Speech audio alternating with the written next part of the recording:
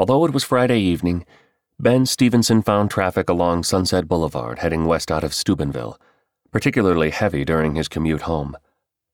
Dr. Coleman's case had finished earlier than expected, and the last specimen of Mrs. Granch's partial thyroidectomy had been sent to the lab at 4:40 p.m. The surgically resected margins had been clear of cancer cells, and he'd placed a call to the OR. "OR 3? The circulating nurse's voice answered at the other end. "Marcia, this is Dr. Stevenson. Can I speak with Dr. Coleman, please?" "Oh, hello, Dr. Stevenson," she replied. "One moment, I'll put you on speaker." There was a brief pause, then Coleman's voice, sounding slightly distant and metallic over the speakerphone. "How does it look, Ben?" "Margins are clear, Todd," he replied. "Looks good from my end." "All right," the surgeon responded. "That's all I've got for you today. I'm closing now." Closing. That was welcome news on any day, but particularly on a Friday when your eldest son's high school baseball team was scheduled for a game.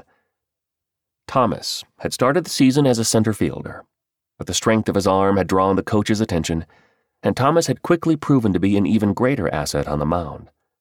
Tonight was his turn in the pitching rotation. The game was scheduled for a 6 p.m. start time, and Ben did not intend to miss it. He spent the next 10 minutes closing up the lab. When he was satisfied that everything was in order, Ben grabbed his jacket, locked the door behind him, and headed for his car.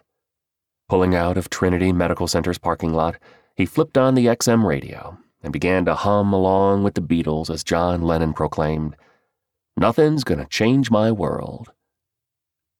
He passed John Scott Highway, and now the traffic began to slow as he approached Wintersville. Ben had moved his family to this small town from Pittsburgh 13 years ago. He'd met Susan during medical school at Loyola University in Chicago. They'd graduated together and had both managed to secure residency positions at University of Pittsburgh Medical Center. He trained in pathology, while Susan had pursued a program in family practice. At the end of their first year, they married, a small ceremony attended by immediate family and a few friends. They'd spent the following week hiking and kayaking through a good portion of upstate New York, Susan's idea, actually, before returning to the exhausting, gut-wrenching grind of medical residency. The week had suited their needs perfectly, providing unhurried time to spend exclusively with one another, far removed from the constant demands and commotion of residency.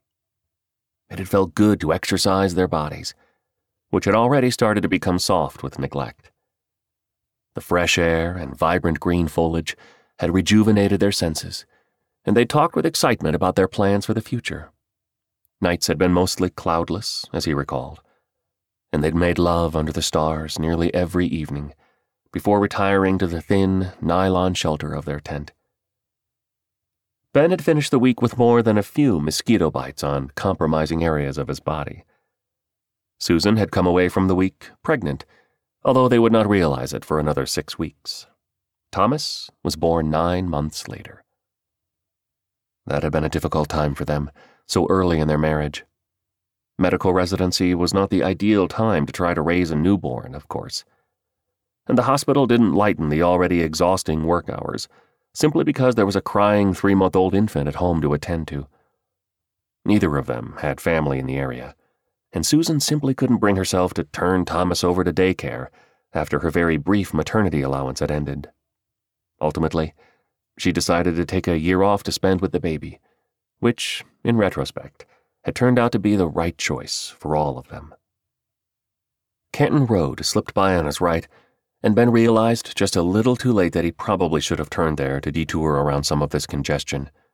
Sunset Boulevard, which had now become Main Street, was the primary connector between the towns of Steubenville and Wintersville, small Midwestern flecks on the map, lying just west of the Ohio River.